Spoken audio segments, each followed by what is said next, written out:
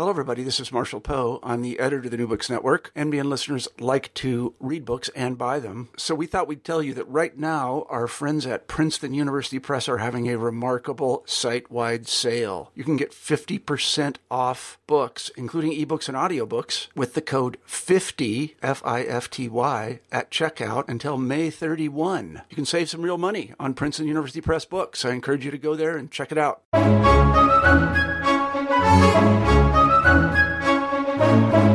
When one thinks of the connection of religion and imperialism in Japan, one automatically thinks first of Shinto and second of Buddhism. Christianity does not usually figure into that story. However, Dr. Emily Anderson, in her new book, Christianity, Imperialism in Modern Japan, Empire for God, published by Bloomsbury, shows how and why it must be included. Through her detailed and rich study of Japanese Protestants, particularly Congregationalists, Anderson illustrates the disparate way these Christians relate to empire. Some fully supported the Japanese empire, believing that through it Japanese Christians could both solve the problems faced by Western Christianity and bring civilization and Christianity to Chinese and Koreans. Others, through the dissemination of Christian understandings of anarchist and socialist ideas, challenged the very idea of empire and called for a small Japan. Anderson's eye for detail and her careful presentation of these different views make this a must-read for anyone interested in Asian Christianity and the relationship between religion and empire. I hope you'll enjoy the interview. Hello, everyone, and welcome back to New Books in Christian Studies. I'm Dr. Franklin Roush of Lander University, the host of the channel. Today we'll be talking to Dr. Emily Anderson about her new book, Christianity and Imperialism in Modern Japan, Empire for God. Emily, welcome to the show. Thank you for having me. Oh, well, thank you so much for joining us. Well, I wonder if we could start off by having you tell us a little bit about yourself. Sure. So I guess the best way to start is really at the beginning. I was born in Japan to an American father and a Japanese mother, and with the exception of 2 years in New York when I was very young, grew up in Japan but went to international school. And I went to a international school for the children of American missionaries primarily. And my own parents are not religious at all, but I went there from first through 12th grade. And so that environment really shaped a lot of my early years and also eventually my research interests. When I graduated from high school, I went to college in California, to Claremont McKenna College, and initially actually worked at a museum in Los Angeles, the Japanese American National Museum, where I was the lowly phone receptionist for a year and then ended up in the curatorial department where I first was exposed to primary sources. I was a literature and philosophy major in college and wrote my thesis on Flannery O'Connor. I had no interest in Japan, history, anything, but it was in through my work as a curator, assistant curator. One of my jobs was to review donation offers to the museum, and because I happened to be the only person working at the time who could also read the Japanese language materials, I spent a lot of my time going over publications and also the sort of private papers of Japanese immigrants from before World War II, and it was that experience of being completely sort of enmeshed in not only sources, but also helping to develop an archive and collection that made me really interested in studying history. And rather than study Japanese American history, which was my job, I decided that I wanted to study Japanese history, and specifically actually the history of the modern history of Japanese Christians, because of questions I'd had for a long time from, my childhood, growing up around these American missionaries in the 80s and 90s. So I ended up at UCLA, where I worked with Fred Notelfer. I was his last student, and ended up focusing on Christianity and ultimately empire as the main sort of frame of reference for my graduate work. So that's sort of my background leading up to now. Excellent. Well, and this really shows for our listeners in the book, one thing that's really interesting is that how Emily does bring together all these different kind of streams, right? Because this, even though the book is focused on these Japanese Christians in Japan, it's far-reaching, right? It's all over the empire and even into the United States. Yeah, and I think, one of the things that I really gained from my experience working at the museum was the realization that Japanese immigration abroad in this period was so intricately connected to the history of Japan itself. And that's something that isn't as readily evident in the scholarship, I think. And I think that there are a small group of us now who are multilingual, or in my case, just bilingual, but, multilingual, who are also familiar with the scholarship on both sides of the Pacific, who are trying to bring that more holistic approach, or geographically holistic approach, to the study of Japan, that you can't really separate these different parts of the world if you want to look at modern Japanese history before World War II. Right. Well, kudos to you all for doing that, because that's something I feel like we need more of in Korean studies. People are doing that. It's really important, especially when we're dealing with missionaries, right? Mm-hmm. It's always going to be transnational. Right. Exactly. Yeah. And you see the same names sort of pop up here and there, and then you realize, I can't. If I just follow the paths people take, I will eventually come to these different places, whether or not I had intended to include those in my work. Right. So how then did these interests and your education gel into this particular book? So this is an interesting question, because, when I first applied to graduate school, my proposal was so shockingly conventional and really kind of stupid. I initially proposed to work on to focus my dissertation on U.S. missionary Japanese convert relationships.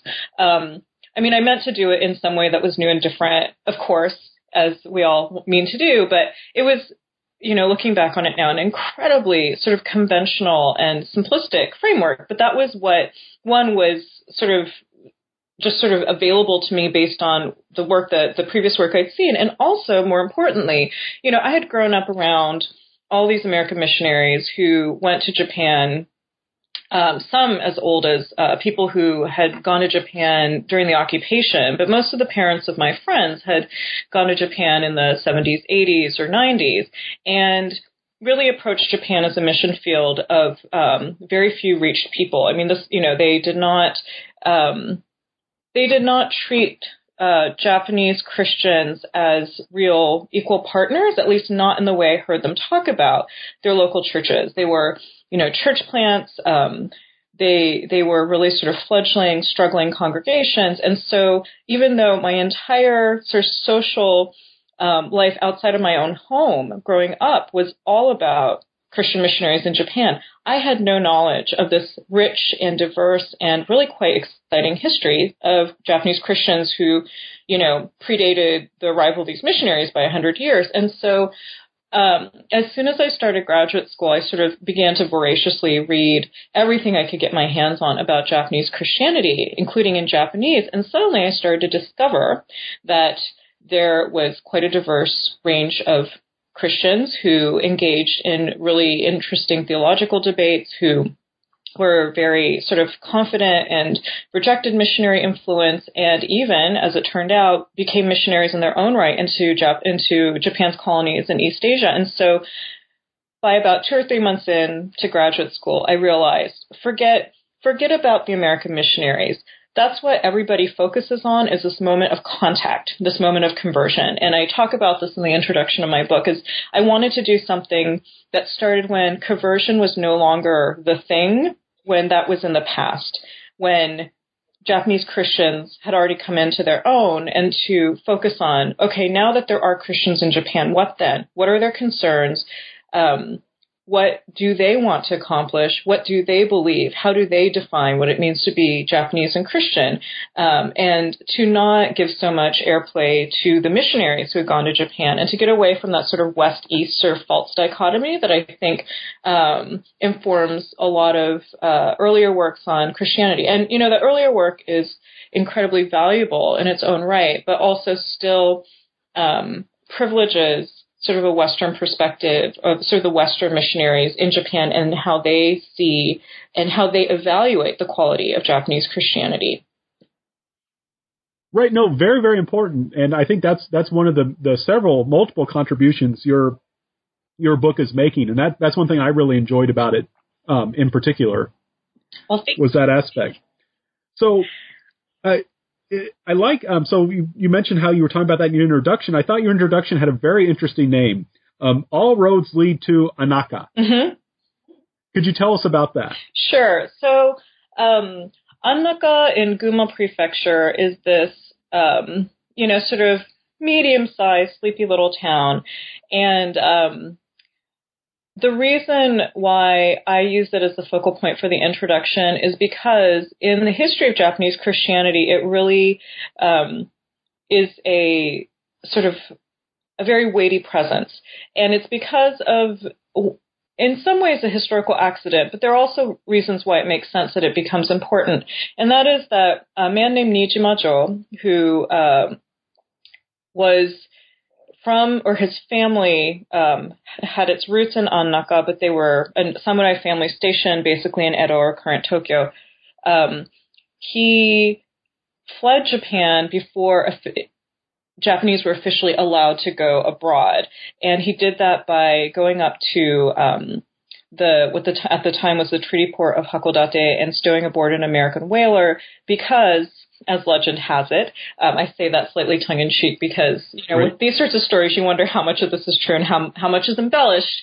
But he had discovered a Chinese Bible in a book stand in Yokohama. There were treaty ports already, so there were foreigners in Yokohama and Hakodate and Kobe, but Japanese were not yet allowed to travel freely abroad, and he had discovered this Chinese Bible and had basically spontaneously converted, sort of in this very loose way. And wanting to discover more about Christianity, as the legend goes, he went to seek out sort of an American whaler that he could stow aboard, and immediately he was discovered, but as, the captain adopted him and was, sort of it warmed his heart that this young Japanese samurai wanted to learn more about America and Christianity, takes him to New England, where he is enrolled in various of the schools in New England, including Amherst College, and Nijima spends 10 years abroad and becomes well-educated, bilingual, is beloved, and then at the end of those 10 years decided that he was going to return to his homeland and raise up a generation of Japanese young men who would be Christian leaders for the new nation. And in that time, Japan had sort of reopened to the West, and the restoration had happened. There's a new government in place. Japanese were no longer forbidden from traveling abroad, and also the prohibition against Christianity had also been recently taken down. So he travels back, and he goes to Annaka, his ancestral home domain, and again, as the legend has it, preaches actually in a Buddhist temple, and there are 30 converts from that experience. Then he goes to Kyoto, where he founds the school that was his main mission, and that becomes Doshisha University in Kyoto. But in the interim, there are this group of sort of the earliest, not the earliest, but this group of converts in a non-treaty port in Japan. And he then subsequently sends some of his students from Doshisha to Annaka to carry on evangelism. And so Ebina Danjo, who's one of the key figures that I focus on in my book, is the first evangelist and becomes the first minister of the church that they build in Annaka. When Ebina leaves, and eventually Kashiwage Gien, who's another major character in my book as well, becomes the minister there for over 30 years. So even though it is a sleepy little place in the middle of a very, if you ask anyone from Japan about Gunma, they'll tell you it's like Nebraska. It's dull. Nobody goes there. There's like 4 Starbucks in the entire prefecture even today. And yet in the history of Christianity, this one sort of out of the way place is actually sort of a linchpin that brings together all of these people, and from which they expand out to not only Japan, but in some cases actually abroad. Right, excellent. So yeah, I thought that was really interesting. I like how you started things off with that, with that story kind of bringing things together. And you kind of touched on as you were talking about this really strong kind of current of optimism in Japanese Christianity. The idea that the Japanese Christians would succeed where the West had failed. Yes. Yeah, that's something that struck me very early on, which, there's something so tragic about that optimism. For those of us who know what happens eventually in Japanese history, the optimism that was possible for the generation born sort of right before, during the Meiji period. So Meiji period starts in 1868. So that generation that really came of age when Japan was really in the early stages of trying to work out what what it was going to be in this new world order had been so rudely, forced to join. This generation of men, sort of that first generation of Christian converts, and their contemporaries elsewhere in other sort of fields, they really possessed, in many ways, this incredible belief that they could change the course of Japan's future. I would say that when you go one generation past that, once, sort of bureaucracies take hold and there's less of this sort of individualism, that the next generation is not so sort of visionary and not so spontaneous. And this is a group that was educated in a time when education was in a crazy amount of flux. Depending on what school, you may know English as well as Japanese. An example is, Ebina went to the Kumamoto School of Western Learning, which was taught by the sort of head American hired for that school was Captain Janes, and who had gone to West Point and so ran the Kumamoto school sort of like West Point. And so Ebina, from the age of 13, had to learn half of his classes in English, so was quite comfortable in English, but also it changed his Japanese, so that his Japanese has a much more its syntax is much closer to contemporary Japanese.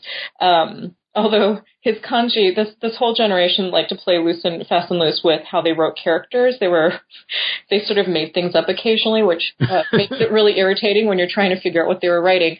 But Kashiwagi Gian, on the other hand, studied at a more traditional Confucian sort of temple school. So his style of writing, although Kashiwagi is a little bit younger than Ebina by a few years, they're almost contemporaries, a little bit, they would have been sort of middle school, high school difference in age. But Kashiwagi has a much more sort of, there's an older feel to his writing because his education was not, he did go to Doshisha eventually, but his formative education was very much in sort of a more classical mode. So it was just sort of, in some ways it was a wild and crazy time. And because it was a time of flux and a time of confusion and a time where really, it was unclear what Japan would become.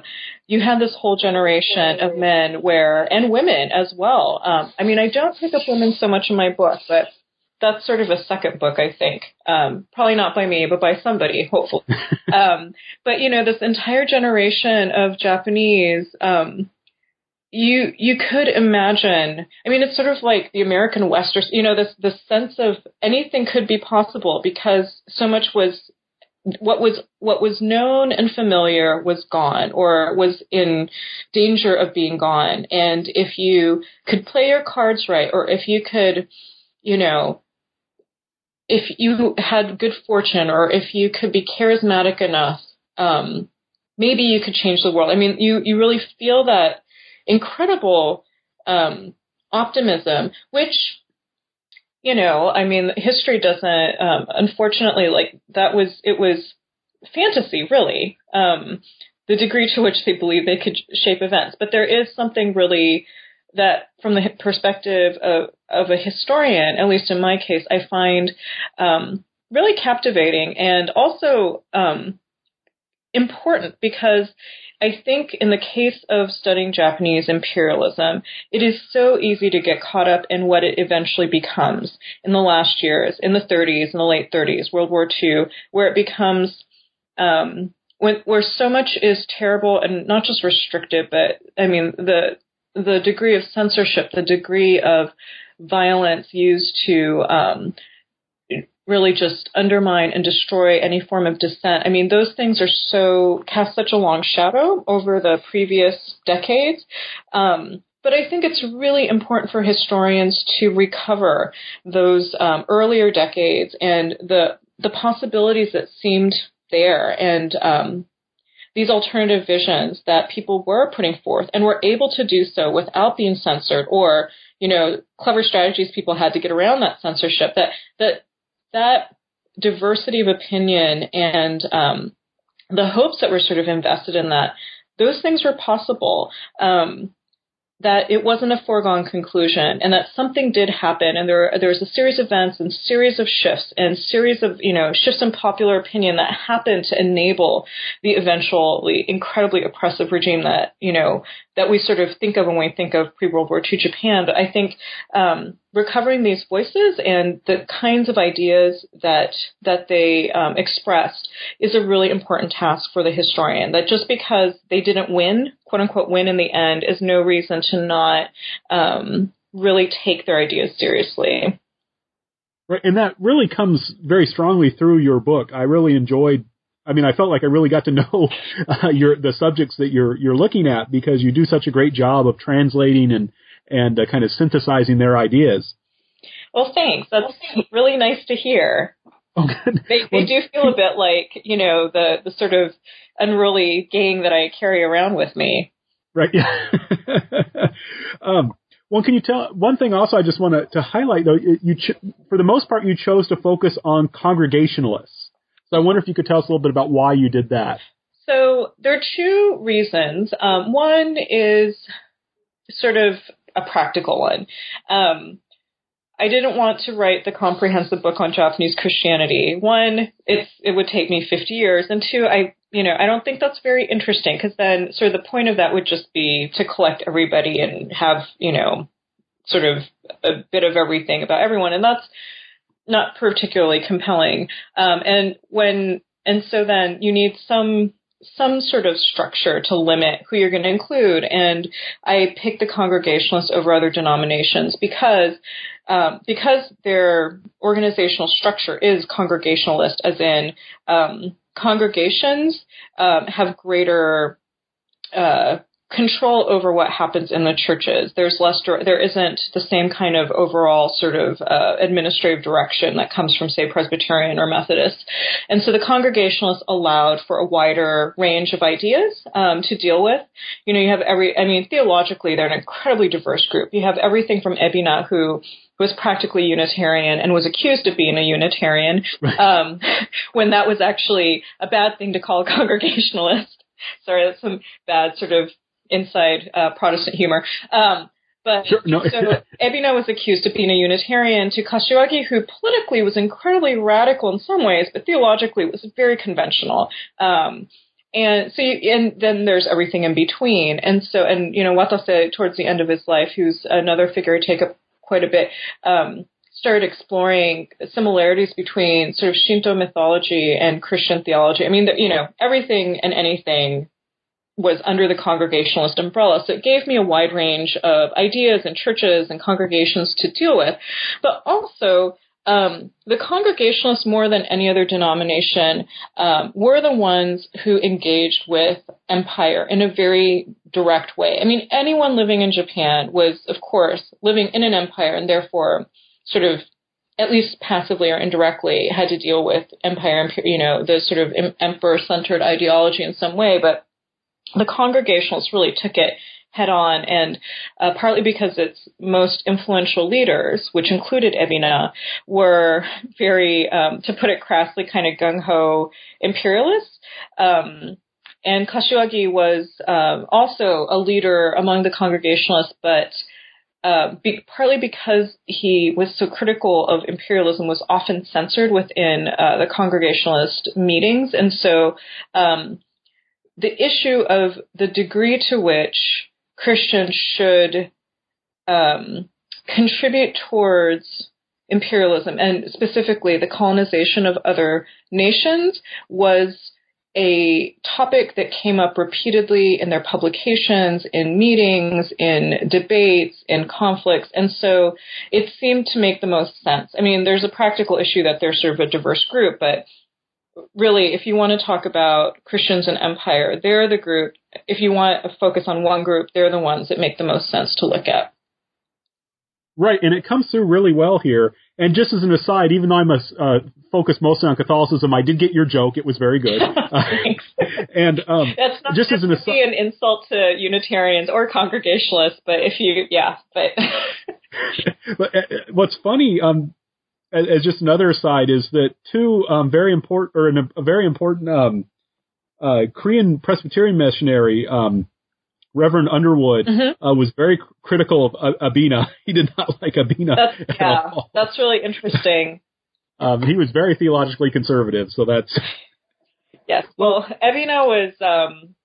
he had a lot of... And he was one of these visionaries who didn't really think through the implications of everything he said necessarily. I mean, you really get that sense. There are a few of these people. I mean, Kagawa Toyohiko, who's a very well-known, internationally at the time, internationally renowned speaker.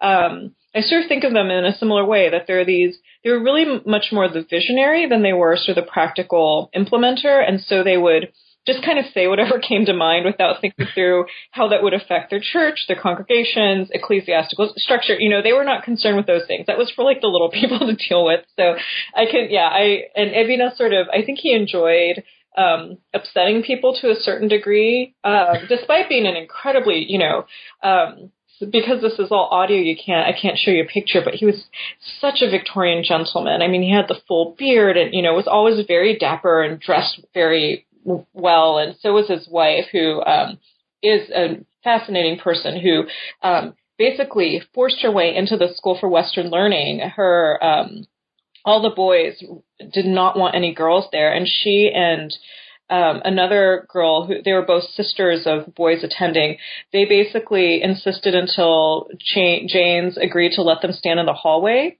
to listen in on instruction. That's how determined they were to get this Western education. So his wife was, in her own right, a remarkable woman who was also bilingual and accompanied him on several of his trips abroad, and gave her own talks to different groups. So they're quite a colorful group. Oh, fun. So the focus of your book, of course, is on this relationship between Christianity and imperialism. So that's a good segue into chapter 1, which is on Christian relationships with the imperial rescript on education. Yes. So maybe you could tell, some of our listeners may not be familiar with what the imperial rescript is. Would you mind telling us a little bit more about that and then the kind of struggles they had with it? Absolutely. So to contextualize that, let me just talk very briefly about the Constitution. So Japan, very mini history lesson here. Japan went through what's called the Meiji Restoration in 1868, when the Tokugawa feudal government was toppled, and a coalition of other domains, mainly led by Satsuma and Choshu, contemporary Kagoshima and Yamaguchi, installed the teenage emperor Meiji onto the throne, and they called it a restoration, as in, the restoring of rule to the emperor, although the emperor had not really mattered politically since the late Heian period. So it had been 900 years since anybody really cared what the emperor thought about anything. So this was really a strategic move in many ways, and a symbolic move in many ways. But nonetheless, it was called sort of this a restoration of imperial rule. And but the other issue was how Japan was going to survive in the late 19th century sort of power struggle globally, and how to avoid being colonized. This is sort of the main immediate concern. And eventually, one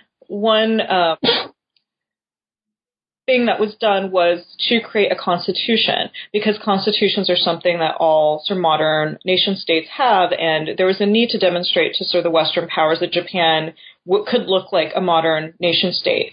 And so over, there was some deliberation, and, different study groups were sent out, including Ito Hirobumi, who you know so well, who was prime minister at one time and later the resident general of Korea, who was assassinated by Ahn Jin-gun. But Ito Hirobumi went to Europe to investigate different constitutions there, as well as the U.S. Constitution, and that was promulgated by the emperor, is the way that we say it, but basically symbolically was handed down from the emperor to the Japanese people in 1889.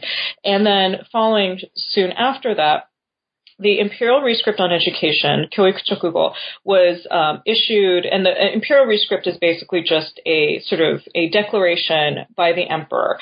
So it's there an Imperial Rescript on like sailors and soldiers, and these different declarations by the emperor. But this one, more than any other, had long-lasting influence.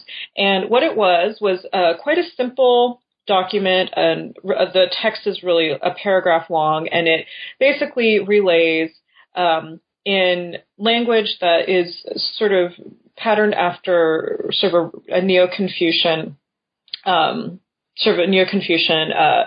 of ideas, what the purpose of education is. And what it does is to reinforce the traditional 5 relationships of Confucianism, but to really set out that education is to create imperial subjects who are loyal and faithful to the emperor. And it includes the line, who are willing to die for the country when asked to do so. But, that's not anything that remarkable. I mean, how is that different from the Pledge of Allegiance? I mean, in its actual form and its actual words, it's quite an innocuous document. It's not that profound, really.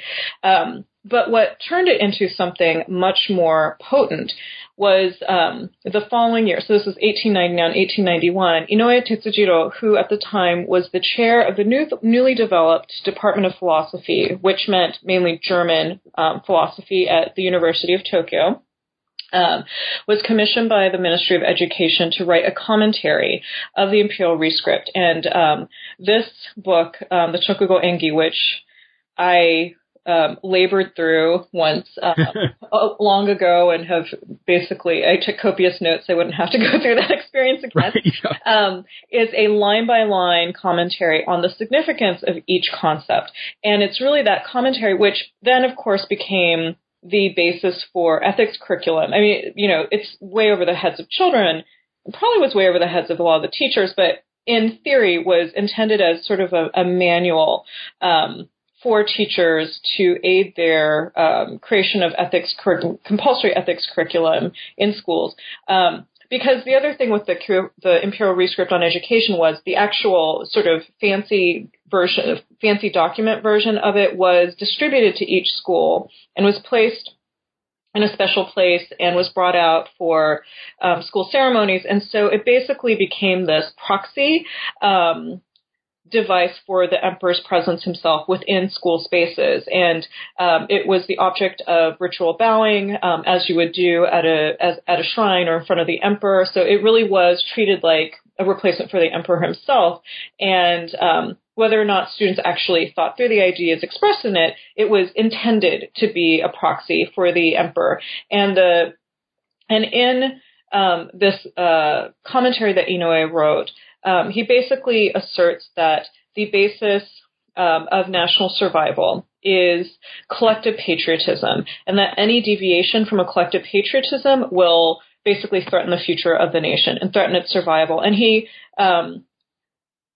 so this document and the commentary that came after it basically links education and more specifically ideas in our heads or in their heads with a very specific expression of loyalty and patriotism necessary for national survival. So that it's not just about outward expression or outward ritual, but that the ideas ideally cultivated through the education system will be what keeps Japan together, that collectively as a unified, like Borg-like nation, they will fend off the imperial sort of intents of Western powers. And it's this assertion that thought, that loyal thought and a very specific kind of loyal thought is the fundamental obligation of each imperial subject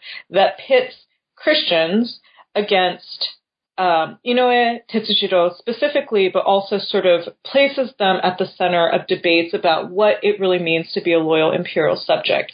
Because up until this point, it hadn't been so. There have been a lot of debates about what it meant to be Japanese, what it meant to be faithful, what it meant to be loyal. But it's the way he defines it, and also his position as this key intellectual influence, and also through the sort of official role as the commentator for the Rescript, as sanctioned by the Ministry of Education, that really puts Christians in a new and really modern debate about their suitability to Japan in this very critical moment where Japan has most likely not going to be colonized, but still its future is somewhat uncertain. And this is in 1891, 1892. Right. Well, there's ritual actions, right, that cause some concern for Christians too. Right, absolutely. So, the most famous case, so when the Imperial Rescript on Education is first distributed to all schools, there are ceremonies that each school is required to go through to sort of welcome this document. And there's a very famous incident, or notorious incident, where Uchimura Kanzo, who is sort of an iconoclastic Japanese Christian figure, at the time he was a school teacher at sort of the Tokyo, sort of an elite Tokyo school. He was present at the ceremony, and the way the story is told is that, he was patriotic. He loved his country, but he also felt really troubled about the requirement that he bow before the document, because to him that felt like idolatry. So he wasn't sure what to do. He didn't want to be disrespectful. That was not his intention, but he also didn't want to commit what he, thought could be a sin, and ended up sort of not doing a full bow from the waist, but sort of nodding his head.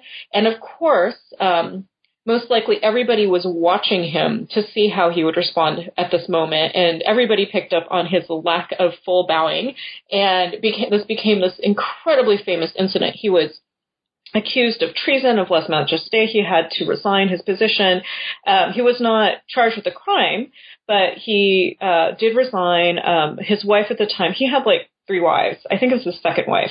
I think he divorced his first wife. I think his second wife ended up dying of illness, I think as a result of the stress of it was this incredibly traumatic moment for him, but also this a very public incident that everybody in the country would have known about, of how a Christian did not show the emperor or the emperor's proxy proper respect. And so I take up the relationship between the Imperial Rescript on Education, or I guess to be more precise, the debate surrounding the Imperial Rescript on Education and Christians as the first chapter, because I really wanted to explore sort of what is the controversy about Christians? I think it's very easy, certainly in the case of Japan and also in other places that are not sort of traditionally Christian, to just assume, well, of course it was controversial, or of course there was trouble. But I think we have to really unpack the why in that and not just make assumptions, because that's silly. And so I really wanted to unpack what exactly was going on. Why were Christians, and it's not that everybody embraced Christians all along, but there's a particular kind of controversy that emerges around Christians at this moment, and that's what I wanted to really get at. And one of the really fascinating things that I realized was that this wasn't, at least the way, because Inoue Tetsujiro continued to write in, so I should explain that there was an incredible sort of print culture in Japan at this time. I mean, there's a joke, with Japanese American history that if you had 3 Japanese immigrants in any location, they'd start a newspaper. And the reason why that was is because Japan, there's just a gazillion weeklies, monthlies, of all kinds of political, cultural, opinions, and people would take each other on. So if somebody wrote an editorial in one newspaper, then somebody would respond to it in theirs, and then they would have a back and forth for like a month and a half. And so there was just an explosion of commentary about Christians in relation, and it was actually called, sort of the controversy between religion and education. And but what I discovered when I was sort of unpacking all of this was that this wasn't about Christians being the wrong religion, even. Although surely there were people who did make that argument, and there are Buddhists contributing to this debate who did make that point, that they were well suited for Japan, but Christians were the wrong religion. But for people like Inoue Tetsujiro, he had studied in Berlin for 8 years prior to returning to Japan and before this, and for others who were really invested in appearing modern and sophisticated and cosmopolitan, and were thinking about Europe more so than America, certainly, so the intellectual culture in Europe. There was a concerted effort to frame this in terms of not Christian versus Japanese, but secular governance versus sort of backwards religion. And partly they were picking up on sort of a rejection might be too strong a term, but certainly among the intellectual classes in Europe, a real questioning of the role of the church, certainly state churches in Europe, and sort of a rejection of religious doctrine influencing and interfering with governance. And so you have someone like Inoue targeting Christianity as a backwards set of ideas that's out of step with modernity, and so this is actually quite a intricate and complex debate that emerges from this in a way this collision between Christians on one hand and those who are trying to assert a very specific notion of loyalty and patriotism in the beginning of the 1890s.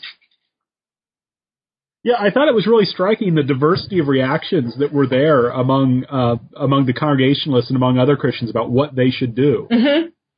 Well, and I think so the purpose of this chapter was sort of twofold. One was to lay the groundwork of or to kind of find a baseline of what are the fundamental issues that sort of worked against Christians at this moment. But the second was to also demonstrate how these charges that were leveled against Christians forced them to really think about what they believed in a way that they hadn't had to before, and in that process really expose differences among them in terms of what they believed. So, like you said, there's this incredible diversity, and so initially, you have people like Inoue Tetsujiro questioning their loyalty, and they all said, "What? That's not true. We're perfectly loyal." And then, but like what comes after that revealed such different ideas about theology, ecclesiology, about sort of what it meant to be Christian, that it really sort of forced divisions within the denomination itself as well as between denominations. And so, like I keep mentioning Ebina as a sort of controversial figure, but this is when people like Ebina start to be much more emphatic about a very liberal theology that, honestly, from the perspective of, the most famous is right after this whole controversy with Inoue happens in 1901, there's this really famous theological debate between Ebina and one of the most prominent of the Presbyterians, and Uemura Masahisa. And Uemura is a very good Presbyterian who is a Trinitarian, and they go through this very esoteric debate about whether or not Trinitarianism is valid. But it's through, these doctrinal differences really begin to emerge as a result of having to respond to these political charges. Because, for example, somebody like Ebina would say, bowing before the imperial rescript is no big deal because this prohibition against, idol worship is a very arcane, old-fashioned Christian belief that the modern sort of liberal, and when I say liberal theology, I mean specifically sort of the higher criticism that comes out of Germany in the mid-19th century. But, he thinks that, well, that's what people back in the day thought, but we don't hold to that because, we know that these are, like, Schleiermacher certainly wouldn't have cared about idols because that's all of, none of these categories are relevant anymore. But then you had somebody who was much more conventional in their theology who would find this absolutely anathema. So it was in their engagement with these charges that you had then these quite significant doctrinal differences emerging. And so the division more broadly nationally between those who accepted Christians as loyal imperial subjects and those who didn't was also sort of overlapped over this internal Christian division over, okay, well, what does it mean to be Christian in Japan? And I start there because I feel like that is the first question that needs to be answered, and the one that they grappled with from this moment, probably, I would say, even with the contemporary church, this is still a question. What does it mean to be Japanese and Christian? And it's Inouye's claim that this collective patriotism defines Japan, that really proved quite a challenge for Japanese Christians who, again, to kind of put it crassly, who love their country and but were also devout. And how do you resolve that? And that's the challenge that that sort of plays out in the rest of the book. Right, and another event that this issue kind of comes up again after the Imperial Rescript on Education is covered in your second chapter, the Russo-Japanese War is a Holy War. Yeah. So I wonder if you could tell us, because that's really striking to me, because of course Russia was a majority Christian country with it's a Christianity, Orthodox Christianity was the state religion. Mm-hmm. How is it that these Japanese Congregationalists are understanding a war with a Christian country as a holy war? So this is, I love this chapter, by the way, because I love that because it doesn't make sense, right? I mean, you just think like, what? And some of the things that they write in the beginning, it's just, again, it's that optimism where you just think like, were you not paying attention to what was going on? How can you assert these claims? But they're, and this is not just these guys. I mean, this is something, so for your listeners who are familiar with the Visualizing Cultures website at MIT, which is a wonderful, wonderful resource if you teach Japanese history, but also sort of East Asian history because it includes some Chinese images, but it's fantastic. But I use the Russo-Japanese War section so much in my own courses because it really reveals how embattled Russia's status as a Western empire was. And so when I was an undergraduate, I took a course on Russian literature, and I absolutely loved it, partly because it felt so much like Japanese modern literature to me. I mean, the issues that Russian writers were grappling with, Dostoevsky, Tolstoy, Turgenev,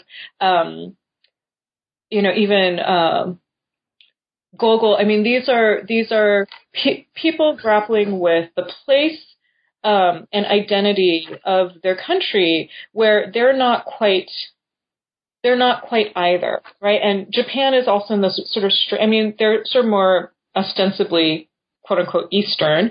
But again, Japan is an empire, but it's Asian, and Russia is an empire, but not, if you're from the French perspective, Russia surely is not Western, right? So you have this, the Russo-Japanese War was sort of publicized as the first major conflict between modern empires, but where one was from the West and one was from the East, and yet both are in this strange gray area where there's so much. They're both suffering from severe inferiority complexes, basically. And you see that in and those who outside of Russia and Japan who took sides also reflect that, right? I mean, Teddy Roosevelt thought Japan was awesome and wanted Japan to win. Apparently he bought books about the war and gave them to all his friends. There were other, columnists and people, I guess, probably particularly in the UK and America, who really, because they had such a low opinion, and of course I don't mean everybody in the country, but the people who were writing this had such a low opinion of Russia and did not consider it sufficiently modern that they were actually rooting for Japan as the more modern sort of gentleman's empire, or the more Anglo-Saxon. And that's a term that actually sort of keeps popping up, is this desire to appear Anglo-Saxon specifically, not Western, but Anglo-Saxon. And so the Congregationalists also accuse Russia of, great injustices, of what now we would call human rights violations. They talk about the pogroms that the Russian Empire, is conducting against Jews in Russia. And so they argue that this is a critical moment for Japan to demonstrate to the world that it is the more civilized, and also they call out to Japan's Christians to show the world that it is, in fact, the Christian empire in this conflict. I mean, when you think about the actual statistics, this is nonsense, right? I mean, God, I don't know the numbers off the top of my head, but surely the percentage of Christians in the overall population is well under 1% at this point. This is not a large group of people. But the reason why I feel like this is so critical is that it doesn't matter that there are not very many of them, because they were people who many of them were they were disproportionately represented in higher education, and so rubbed shoulders with other people who were opinion makers, who were influential, and also published a lot of things that were read very widely. And so they may have been few in number, but they were incredibly influential, or certainly made themselves heard and known, and really in the beginning of the war seemed to see this as an opportunity to demonstrate to the nation that they were sort of the moral stewards of the nation, that they would really take advantage of this moment. I quote this passage in the chapter from an article in the Congregationalist Church's weekly newspaper, where they talk about, how just like during the American Civil War, we need to use this opportunity to basically that the fields are ripe for harvest, and now is our opportunity to gather converts, because a time of war is a time when people are most aware of their sort of both mortality and also their need for moral guidance, and that this is the time for Christians in Japan to shine. Of course, that was not at all what happened, but that was, and I think that the incredible dissonance between their aspirations during the war. The chapter is just sort of full of these examples of all the things they hoped would change public opinion about them, and how they would, guide the nation, and there would be mass conversions. And it's this incredible plan. And then the reality, the dissonance is incredible. But, and that, I think the dissonance, that tension there is so important, and also reveals how the incredible diversity of reaction to something like the Russo-Japanese War. There's been recent scholarship,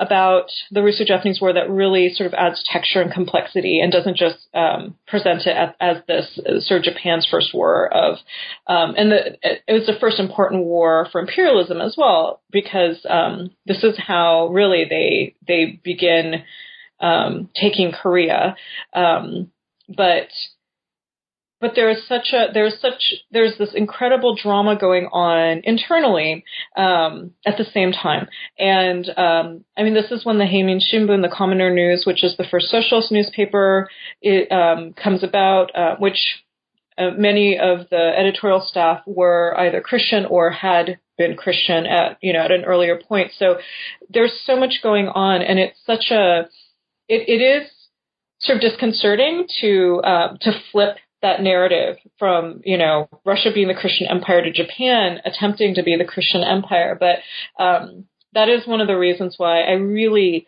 loved getting into this material, because it was a side of this war that I had not been aware of, and it's so minuscule, when you think about the overall what is happening. But I don't think that diminishes at all the significance of their aspirations, that it appeared possible to this group of people, as ridiculous as that may appear to us now, nonetheless, again, demonstrates the wide openness of the future from their vantage point, that this didn't seem silly to them at all, and it seemed completely possible. And also shows sort of, a naive optimism that, as silly as it may be, there's something. It can also be incredibly dangerous, that kind of optimism. I think it made them myopic, or made them blind to the violence that comes with empire, that always comes with empire. There's no way of getting around it. And I think there is a lot of them, like Ebina, who just somehow had his blinders on the whole time and did not recognize that. But there's also something bittersweet about that optimism, that was possible, is also really interesting to me. Right. Well, one thing, especially with Ebina, that he's someone who's really supporting the war, who sees this as a holy war, who's encouraging people to fight in it. And you talked about this bittersweetness. I wonder if you could tell our listeners, because I thought it was really great how you structured this chapter to capture that, about what happens in the Hibiya riots. Right. Yeah. So, for people who are familiar with Japanese history, know that the Russo-Japanese War was incredibly costly to Japan. The casualty rate was very high, and had the war continued on much longer, it's not certain that Japan would have won. But what the sort of decisive blow for Russia was they had sent their Atlantic fleet down, around, and up towards Japan to engage in naval battle, and the Japanese Navy had intercepted them. And so, I mean, Russia also was in a bad place. So both countries had overextended themselves considerably. But Teddy Roosevelt intervened and brokered a deal, the Portsmouth Treaty, and ended the war. Japan was the victor. Russia ceded its rights to the southern tip of the Aladong Peninsula, as well as the bit of the railroad that it had there, which became the South Manchurian Railway, and also part of Sakhalin, and except Japan did not get a war indemnity from Russia. And I mean, in reality, what Japan was able to gain through this war was really fortuitous, and they were just lucky that the war didn't continue. But especially because after the Sino-Japanese War in 1894 to 1895, Japan had gotten a war indemnity from China. The lack of a payment from Russia was seen as a real slap in the face, and so that led to rioting. The Hibiya riots, which went on for days. Martial law had to be called. I mean, there's all, police boxes and streetcars were burned down. There's stories of people fishing in the Imperial Moat. I mean, it was, madness and mayhem for days in Tokyo. But among the targets for, destruction were Christian churches. And I include in the chapter statistics. I can't, it was some number of churches. I don't want to take up time searching for the exact sentence because I'm looking and can't quite seem to find it. But it was churches were clearly marked as targets for this destruction. And, that streetcars were targeted has suggested that it was a sign of sort of Western industrialization or technology. So those were destroyed as, expression of anger at that, and police boxes, obviously, the authorities. But that Christian churches have been targeted seemed to basically just undermine all of the hopes and aspirations that the Christians, that these particular Christians had during the course of the war. That at this moment, when everybody should have been celebrating the victory against Russia, that there's this incredible expression of anger and disappointment and resentment, and Christians were clearly among those targeted. And they were clearly targeted because they were not seen as part of the group, that there was something about them that made them vulnerable, that they were, basically foreign. And that, I think, was a really crushing blow for this group who had labored so hard in supporting the troops and sending care packages and, preaching against the ills of venereal disease. And one of my more favorite episodes about how, they always try to, there's this tension talking about soldiers, right? As there is in every war, about on one hand, you celebrate them and you honor them because they're the ones who are risking their lives. And yet you're also really concerned about the bad things they do before they go and risk their lives. And all of this effort had been for naught because clearly the churches were targeted. And the way that sort of a coalition of leaders from different denominations agreed, they met and sort of discussed what had happened.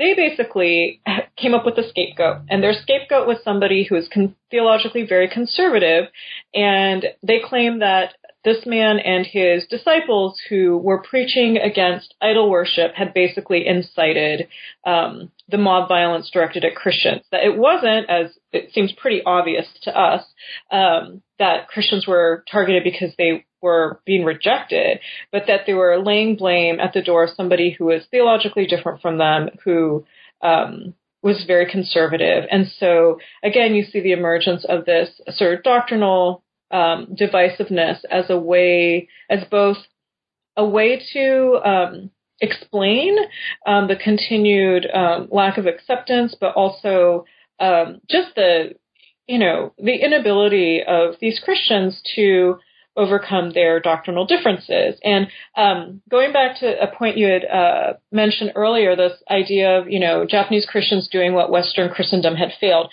One of the things that they really aspired to do throughout was to prove that ecumenism was possible, that the doctrinal differences that had plagued Western Christendom, that had led to all these bloody wars in Europe and just the divisiveness of doctrinal differences and the creation of different sects and denominations, that kind of division Japanese Christians could overcome through their shared commitment to unity. And of course, that wasn't possible because why would they be any different? But so you have at the end of this, not only this incredible disappointment at being targeted in the riots, but also a return to sort of denominational or doctrinal, sort of petty infighting.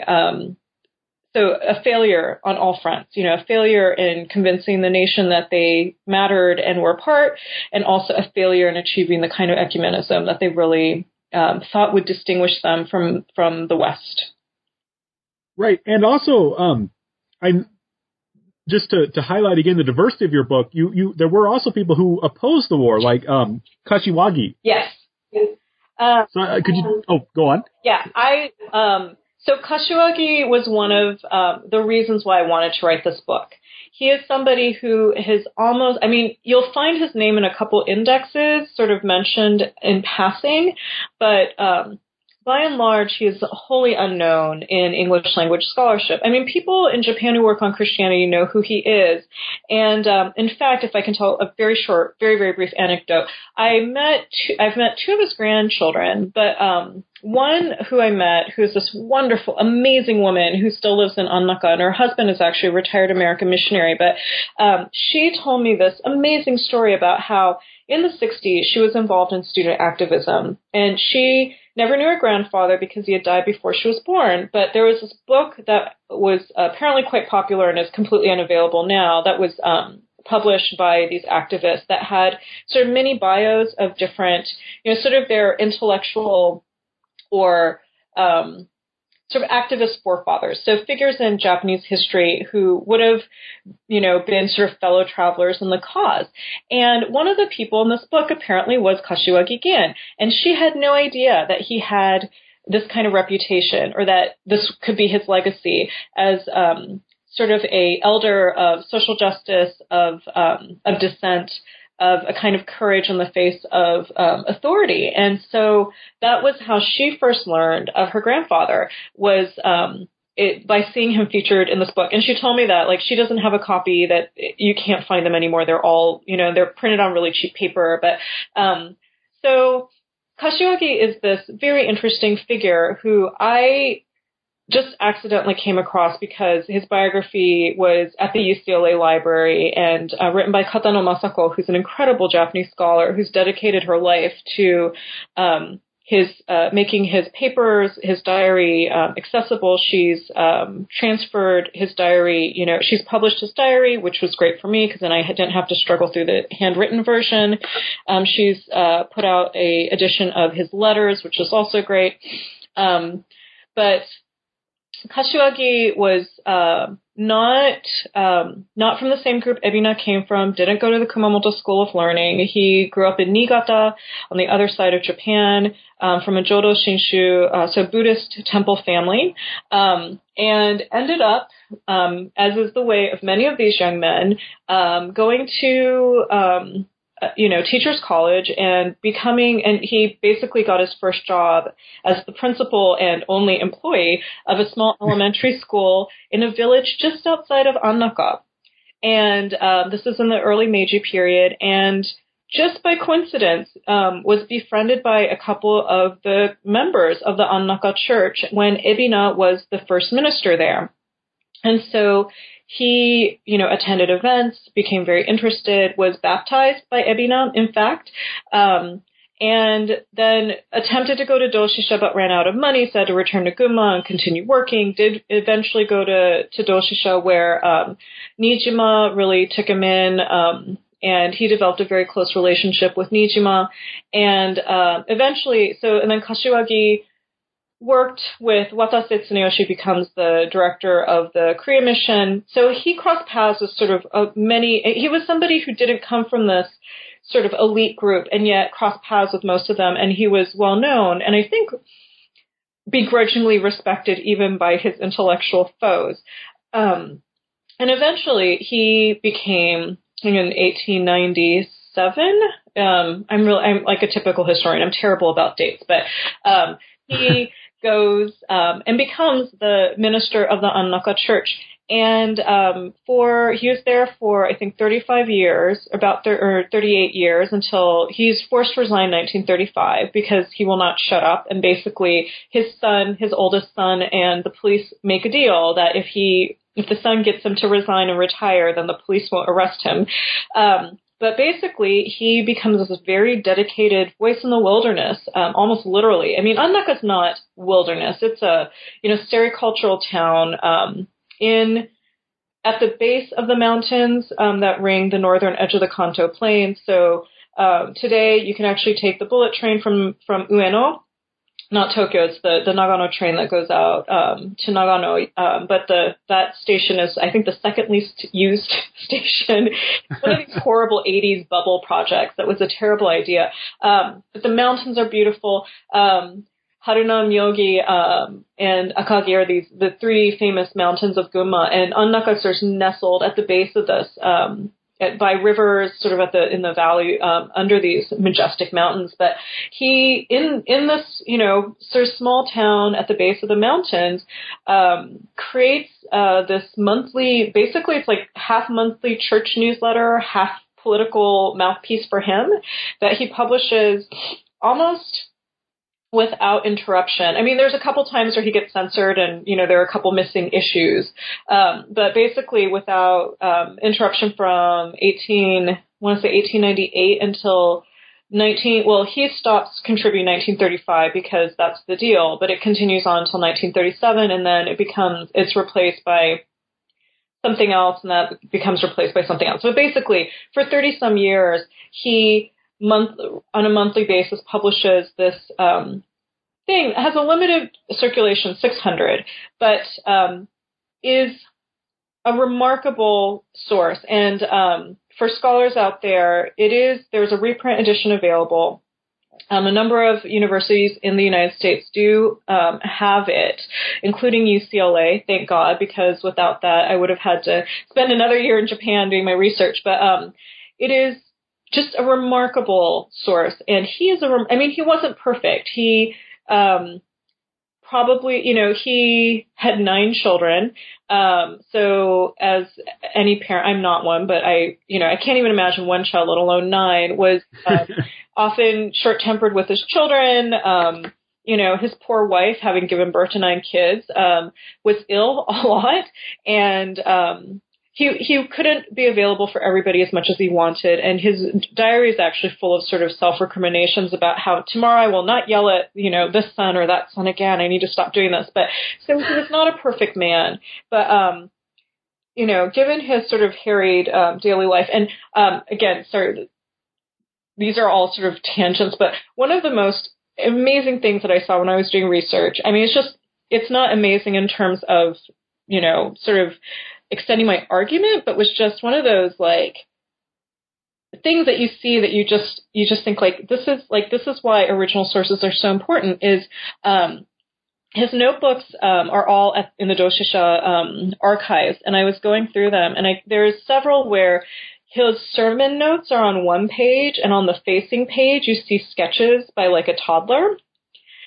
So you can tell that he was probably writing his sermon while he was watching, like a couple of his kids were in his study with him because maybe his wife was sick or maybe she was out of town or, or just that there were a lot of them. So they were splitting duties. I don't, but I don't know the exact circumstances, but you can tell that, daycare was happening on one page and sermon was happening on the other. And it just that, there's a certain humanity to him that's much, not that Ebina had 4 children, but, they had a housekeeper who, incidentally, was Kashiwagi's eldest sister. Widowed eldest sister was Ebina's housekeeper for many years. These people are all very intermarried and all connected or literally related. But anyway, the most important thing about Kashiwagi is that he very consistently, sort of in this really obnoxious, badgering way, denounced violence, militarism, imperial expansion, capitalism, without calling himself a socialist. He embraced the socialists, and he, in fact,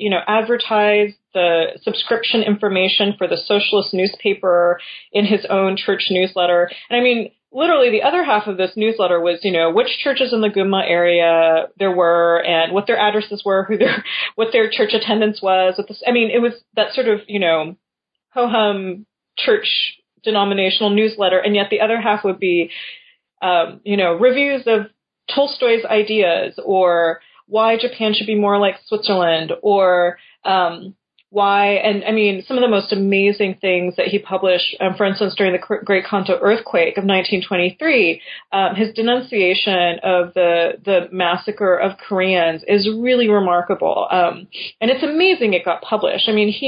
The local police warned him to sort of hold off on distributing it for a day or two because they thought that there would be, some sort of statement from the Home Ministry suppressing it, but eventually that didn't happen, so he was able to distribute it just fine, which is shocking because there were instances where that wasn't true. But it's such a just, he denounces the education system and how it creates these, sort of mindless automatons who have no conscience, who are able to say, oh, I did this for the nation, or I can't be held culpable for these murders because I was part of a group. And he just, you feel this like sort of this burning it's like Jesus, overturning the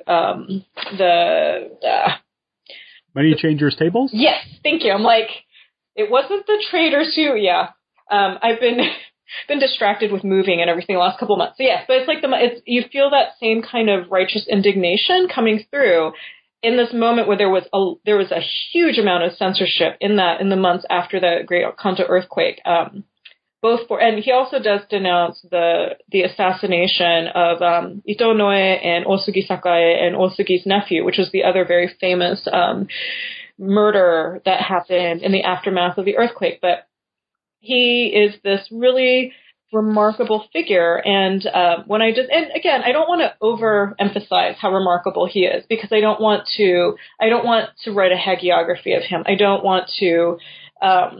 think he would want to be sort of turned into a saint more than he was, but there's something really important, I think, in being able to say that such a person existed who was able to say these things and who got those ideas out and who was influential.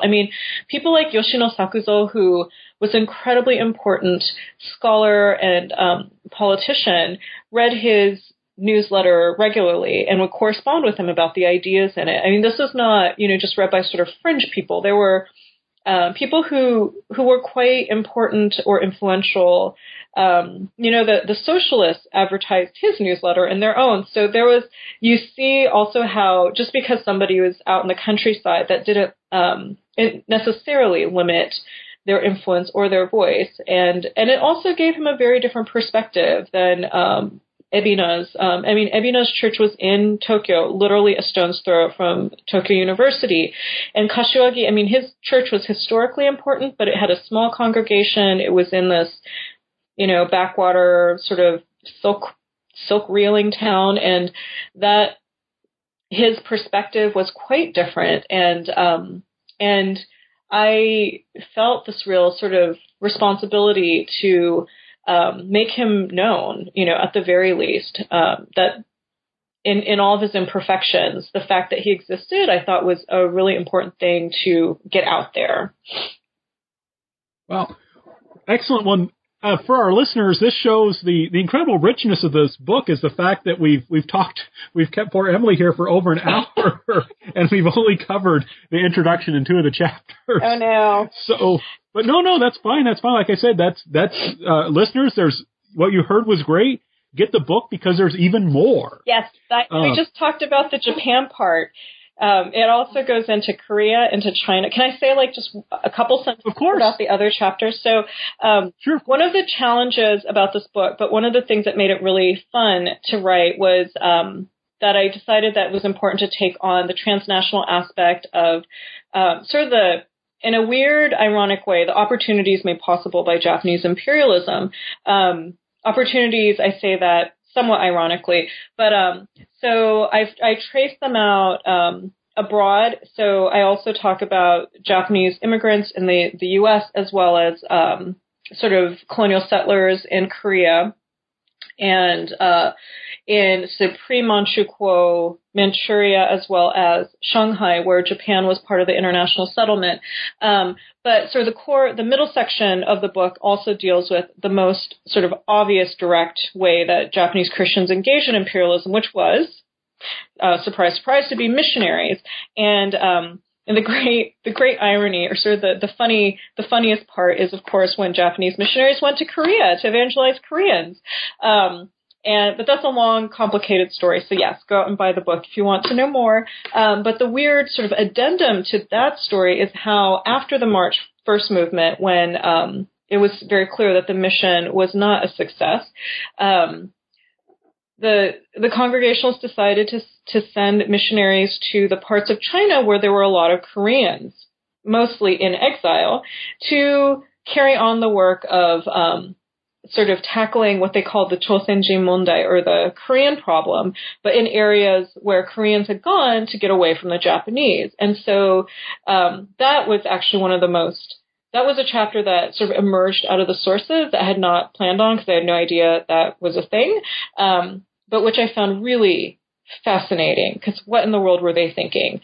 These poor Koreans, finally, they're in Shanghai in the French concession where all the bad things happened, or all the sort of untoward things happened, or these, the many Koreans who fled into Manchuria either for economic opportunity or just to get away from the Japanese. Suddenly these Japanese missionaries show up and knock on their door and say, "Come, join our church." And they were probably thinking, why are you here? Please go away. And then, so that's sort of the extent outward, but I also trace how Christianity is different in the countryside, sort of following off of what I said with Kashiwagi, and part of that piece involves agrarian evangelism, which fascinated me to no end, because there's this very interesting obsession with Denmark that takes place, and that leads also to the last chapter, which is about the Manchurian agrarian settlements. And there were 2 Christian ones. Well, really 1.1, because the second one lasted for all of 3 months. And that's a horrible, they shouldn't have been imperialists, but the way those end, the way that all the Manchurian agrarian settlements ended was just awful. And again, without sort of downplaying the role that common people had in making empire possible, still those last weeks and the conduct of, the Kantogun is just really sort of horrible. So yeah, there's a geographic range that goes from the U.S. West Coast to Japan proper and Korea and to China, and then when Japan takes over all of Manchuria to Manchukuo, and also it extends up to the end of the war with the end of the Manchurian settlement. So that's the rest of the book. Oh, excellent. Well, and of course, the epilogue, though, you try and answer this question: what is the importance of Christianity in Japan's empire and the future? Mm-hmm. Right. So when I was finishing this book, when I was writing the epilogue, it was exactly a year ago. It was early March, and I tried to end the book with the end of the Manchurian settlement, and the anonymous reviewer suggested that there needed to be a bit more, and that was right when the in Japan itself, there was the debate over the reinterpretation of Article 9, which, for your listeners who aren't aware, is the article in the post-war Japanese constitution that says that Japan will not have an army or engage in war. And there is the self-defense force because, there's already been a reinterpretation, which is Japan can have an army as long as it's defensive only. But the political situation in Japan, so as I was finishing my book, I was watching the news or reading the news, and there was this, sort of really horrifying conflation of past and present that was happening around me that I found really disconcerting, that made sort of the stakes of my book seem much greater than they had appeared, say, 4 years ago. Or 5 years ago, when it was still a dissertation and had not been sort of reworked into the book. And I do think that, so there's been a secrecy law passed where it is now illegal to expose state secrets, but what that is up to, and I hope I'm getting that language right, and if I'm slightly wrong, I apologize, but but what can be determined as a secret is up to the courts to decide. So that's always fun because the courts can suddenly decide that something that's embarrassing for the state, but not necessarily, confidential, right, can be considered illegal and therefore a violation of law. So there's this, I would argue, if I may be political for a second, a real resurgence in the kind of ideology and a real endorsement of the same kinds of ideas that pushed and propelled Japan to where it ended up in the 30s, ongoing in Japan now. And, the current Prime Minister Abe Shinzo is the grandson of one of the highest officials of Manchukuo, Kishi Nobusuke, who was also the Prime Minister of Japan in when Japan re-signed or renegotiated the U.S.-Japan Security Treaty in 1960. So when I was writing that epilogue, I was thinking very much about what to do now, even while I was thinking about sort of the legacy of this history. And I felt a little heavy-handed in saying that, but I also do think that, if not Christian, somebody else. I don't care who they are, but I think one of the things about this history that's really tragic is that all of these people who I write about, for the most part, I think, really believe they're doing good. When I taught, I would always tell my students that unless you're the Emperor in Star Wars, you don't actually consciously say that you're on the dark side. Most people, no matter what horrible things they're doing, want to believe they're doing good and come up with all sorts of convoluted ways to make themselves believe that even horrible, oppressive, violent things that they're doing to other people are somehow in those people's interests or are not bad or, whatever it is. There's so many ways that human beings have over, our history tried to make ourselves feel okay about doing bad things. And with people like Ebina, I've read his diaries and his letters. These are people who were, who struggled and sought so genuinely, I think, to do right. And yet the outcome was not so great in many of their cases. And so I think the challenge that this history poses to those of us now is to really interrogate ourselves and to ask, because it's so easy to denounce the obvious sort of evildoers of history, but, what's more relevant is how we are similar to people like, say, Ebina or Watase, or these people who meant to do well, who meant to be benevolent, who thought that by engaging in the kinds of imperialism they did, that they were actually doing good by the Koreans or Chinese or whoever it was they were bothering. That the need to be vigilant and the need to really think about the impact and implications of our ideas and deeds both. And so I think the legacy of this history is partly that, is that it's a challenge to to think about those parallels. And also, I think that more contemporary Christians have taken that lesson to heart. Not everybody, but there is sort of a divide. But for a lot of people, I think there is this sense, especially sort of the more socially active ones, that their Christian forefathers really failed the nation and the church community by not being a stronger, more courageous opponent to imperialism. And that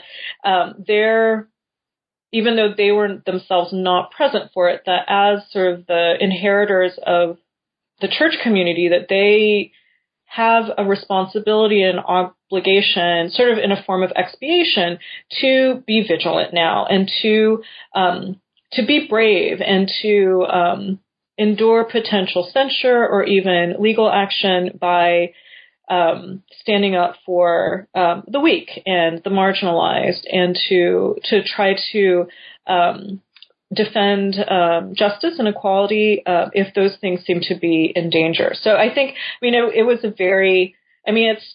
there's still things happening now that I find really sort of distressing, but especially when I was writing it, because I was so involved in this material and then was watching the news and thought, the same thing is happening. Why is this going on? I ended up sort of ending with a much less sort of disassociated academic sounding voice, but that's why. So that was a very long answer to your question. No, well, and a very good answer. So again, one more reason to pick up this book. So we've taken a lot of your time and want to thank you. But before we finally let you go, I want to ask you the traditional New Books Network question. What are you working on now? Okay, so I will try to make this a very quick answer, but so I've just made a massive career change, and I'm no longer an assistant professor. I am now the director of exhibit development at the San Diego Museum of Man, for the first time in my adult life, not doing anything with Japan for now, or obviously with Japan, but I am still a historian through and through, and so my next project is I am so fascinated with how certain Japanese social reformers, Christian socialists, became really sort of enamored with these small nations in Europe. They talked about as shokoku shugi, or small countryism, and exhorted their compatriots to become more like Denmark and Switzerland. But the images that inspired them of Denmark and Switzerland were themselves sort of stereotyped projections out of those countries at a time of sort of national sort of redefinition. So I want to think about how ideas about nation and sort of national characteristics were circulating in the early 20th century, and how sort of the less dominant or the less obvious examples, like Denmark, for example, were nonetheless quite influential, and what the means of that influence were. In the case of Japan, information about Denmark was often mediated through, say, German scholarship translated into Japanese, or, English scholarship translated into Japanese. So it's this sort of nebulous, I'm not quite sure where I'm going yet with it, but I'm really interested in tracing out sort of the appropriation of ideas, misunderstandings, misappropriations, willful misunderstandings, and how at the sort of the less obvious level, different places and people in these different places were looking for inspiration and ideas about how to be, again, sort of creating these alternative visions for a better kind of place and a better society. So that's what I'm going to try to do on my weekends when I'm not doing my museum work. Well, excellent. That sounds really fascinating. Thank you again, Emily, for joining us. Thank you so much, Frank. This was really great. All right, you have a great day, and goodbye. Bye. This has been the Christian Studies channel of the New Books Network. Thank you for listening, and we hope you'll be able to listen again soon.